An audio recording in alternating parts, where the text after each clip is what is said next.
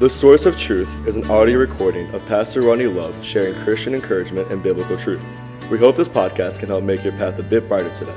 Psalms 119:105 says, "Thy word is a lamp unto my feet and a light unto my path." Well, good morning and welcome to the Source of Truth podcast on this Monday morning. And we are so glad you're with us today. We hope you had a great weekend in church, whether you were in our church or watching us online, or maybe you watched us from a different place and you were in your church. But I hope you had a great weekend. I hope that the church was an encouragement and to the singing and the preaching.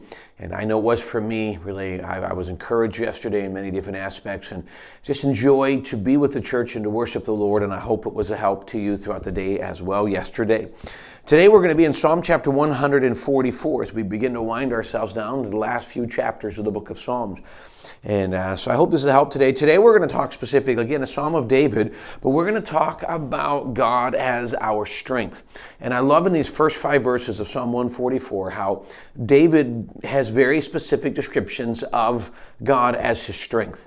And so I'm hoping to be able to just kind of explain these different things, that the more we get an understanding of how David viewed God, we can get an appropriate view of how we ourselves can and should view God as our strength. And simply we have to come to, in our Christian journey, we have to come to the conclusion that we ourselves are not strong enough to endure or to do anything that we need to do or that comes our way. We just don't. And so what we need to do is we need to learn to put our trust in God and learn that He is the one that gives strength to be able to do what it is that needs to be done or what it is that we need to endure, whatever we find ourselves in. So I'm going to read the first 5 verses, then we'll go through and unpack them. So let's read it in context here real quick. Psalm 144, verse 1. Blessed be the Lord my strength, which teacheth my hands to war and my fingers to fight. My goodness and my fortress, my high tower, and my deliverer, my shield, and he in whom I trust, who subdueth my people under me. Verse 3, Lord, what is man that thou takest knowledge of him, or the son of man that thou makest account of him?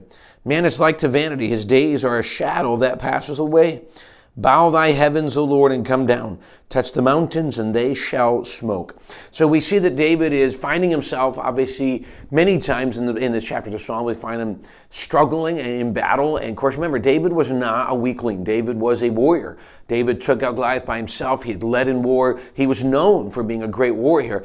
And yet, even being known as a great warrior, David comes to this point where in his own strength, he says, I need you in this. I need your help. I need your strength in this scenario. So let's go ahead and unpack these verses that this great warrior states to God about the need for strength. In verse 1, blessed be the Lord my strength. So obviously he acknowledges that it's my Lord. He says, the Lord, Jehovah, my strength. So he acknowledges this is Jehovah God, the only God, and that only God is my strength. And think about what that means. Too many people in the world see God as it's a superior being, but not really a help, not really encouragement, not someone that we can go to for strength. He's just kind of, the superior being waiting for us to mess up. And so David immediately describes God as not only the God, the holy God, the everlasting, the only God. Then he immediately turns to the personal nature of God. He is my strength. And he's not only my God, but my strength in this aspect. And he says, which teacheth my hands to war, my fingers to fight. So, in this situation, David was a warrior. He was a fighter. So he says, God is giving me the knowledge to be able to endure what it is that I'm facing today. So what I can look at and say is, well, I may not be warring and fighting per se. God is going to teach my hands to go to war at Satan or go to life with whatever comes my way today. He's going to teach me how to deal with the circumstance in my family if I allow him to. He's going to teach me to deal with that battle in my mind if I allow him to. He's going to teach me to be effective at work if I allow him to. So if I allow God to be my strength and allow him to be my advisor and give me wisdom, he will teach me and therefore give me the tools necessary to do or endure whatever he allows to come my way. He continues, verse 2. He says he is my goodness. Now, the word goodness simply means his mercy. He is the mercy that I need. So we start with the idea that we can have strength to go forward when we know that we live in mercy, that God loves us, he shows us mercy, and we have that mercy. And in that mercy, there's great compassion, there's great love, but there's a peace for us. Because in our really good days and our really bad days, that mercy is what helps us to be able to move forward. When I've not done well, or sometimes when I feel like I've done too well. Either way, his mercy it's everlasting. It renews every day, and it's something that I lean on because Satan wants to beat me up. Satan wants me to live down and live in guilt and live low. And through the mercy of God, I can live with freedom. So he says in verse 2, my goodness. Then he says, my fortress. When we go to war, we have to have a fortress, a place we can find refuge. And so he is that fortress. In the midst of all of the things going on in life, he is that fortress that gives us that strength. He is the one that encourages and strengthens, that I can find refuge in. You think about this. When you go to the fortress, a place that technically the enemy can't get to, where do you find? You find rest.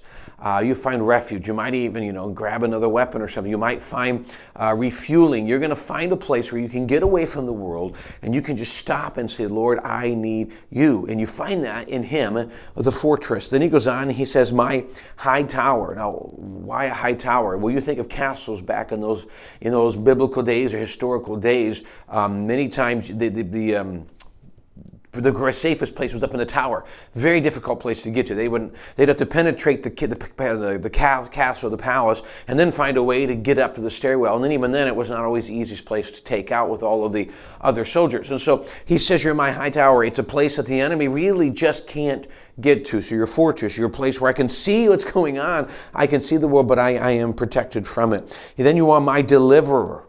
So in the midst of all of the things going on, not only you, my fortress, where I can hide, my shield, my tower, but then when maybe I find myself in the midst of being overwhelmed and I feel like I'm going to fail, you are my deliverer. You see where I'm at and you deliver me from these situations. And he says, you are my shield.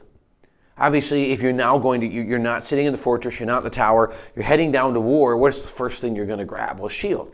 And people say, well, you want a powerful sword. In those days, it would be a sword. Yes, they would want a sword. But a sword is good, but you need to have a shield.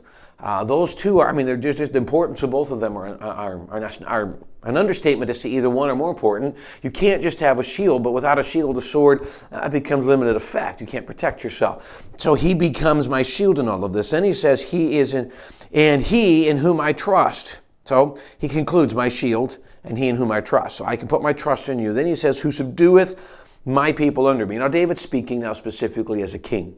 He is saying that as I rule, you give me the wisdom to rule. We're not ruling per se, but he does give us the wisdom to deal with the circumstances. Maybe you are in management and work. Maybe you are a leader in your home, father, whatever it is, or a wife. You are going to need wisdom to be able to give guidance and give direction. Let's go to verse 3. Then he says, Lord, what is man that thou takest knowledge of him, or the son of man that thou makest account of him? Simply, the most simplistic way to put this verse is he's saying, who are we that you would even acknowledge us, that you would even recognize us, that you would claim that we exist, that you would claim that you know us? Just consider this in today's day and age. If you were to somehow randomly bump into a star or an athlete or a politician, you walk up, you know them. Of course you know them. You see them on the news, things of that nature. You walk up, hey, man, and as far as you're concerned, you really know them. They're one of your favorite stars or whatever. And you walk up, you give their name, and they're going to be like, okay. They don't know you, do they? Well, that's how a lot of people view God. Well, yeah, we all know him, but he's too big and too powerful and too important to really know me. And David says that, just because everybody knows you, because you're popular or well-known, you should be, does not necessarily mean you know me. But not only do you know me, you know me personally, you care. You care about me. So it's like somehow this wouldn't happen, but you walk up to your favorite star and he looks down and he's like, hey, or she looks down and she knows you. Well, that's not going to happen, but can you imagine what that would be like? Well, we come to somebody so much greater, so much better, so much more powerful, so much more amazing than any star, athlete, or politician, or anything of that nature. And we come to him and he knows us. He knows who we are. He knows our battles. He knows our strengths. He knows our weaknesses, and he wants to be that guide. So David, honestly, he's reminding one who we are. We're not that important, and we should recognize that. Here's the key. When I recognize how really I'm not that important, but then I see how important I am to God, it gives me a very unique view of God. Verse 4, man is like vanity. His days are the shadow that pass away. Think about this. Men are like vanity. Vanity's emptiness, really. So here's the thing. Men, they come to earth. They're here. Within 100 years, they're gone, right? They're empty. Why would God put all of his attention, he lives forever, he's going to put his attention to somebody who, on an earth that's thousands of years old. I know the world says billions, but thousands of years old. And in thousands of years, there have been how many generations, and he's willing to take his attention to me, who might be here for 90 years or so, right? What an amazing thought that God cares about every person in such a detail. Verse 5, bow thy heavens, O Lord, come down, touch the mountains, and they shall smoke. So, Lord, I need your help in the midst of this battle. Please come down and just be that refuge, be that strength. Can I encourage you as we examine this and get done and conclude here in a second? Let me encourage you in this aspect that whatever it is you find yourself in, whether it's a personal struggle in your mind, whether it's something at home, whether it's at work or life, God is aware of what you're going through. That doesn't necessarily mean he's just going to make all the problems disappear. As a matter of fact, if you're seeking wisdom and you're seeking knowledge and you're seeking patience or whatever you want God to teach you, he's going to put you in situations where you can learn that. So you might just be there. You might be right in a situation where God is teaching you to be what he wants you to be, but then teaching you to rely upon him. And that one of them demands patience. Stop and wait and see what God does. So today, if you find yourself there, refresh your trust in God. Be reminded of him. And enjoy it. Enjoy the gift that you have in God and find your strength and refuge in him. And trust that he cares for you more than you could ever know. Well, thanks again for joining us today on this Monday morning. I greatly appreciate the privilege to be part of your day and you giving me a chance to teach the Word of God to you. I really hope it's a help and hope it's an encouragement. Hope it inspires you to keep going and keep your eyes upon Jesus. Hope you have a great rest of the day. We look forward to seeing you again tomorrow.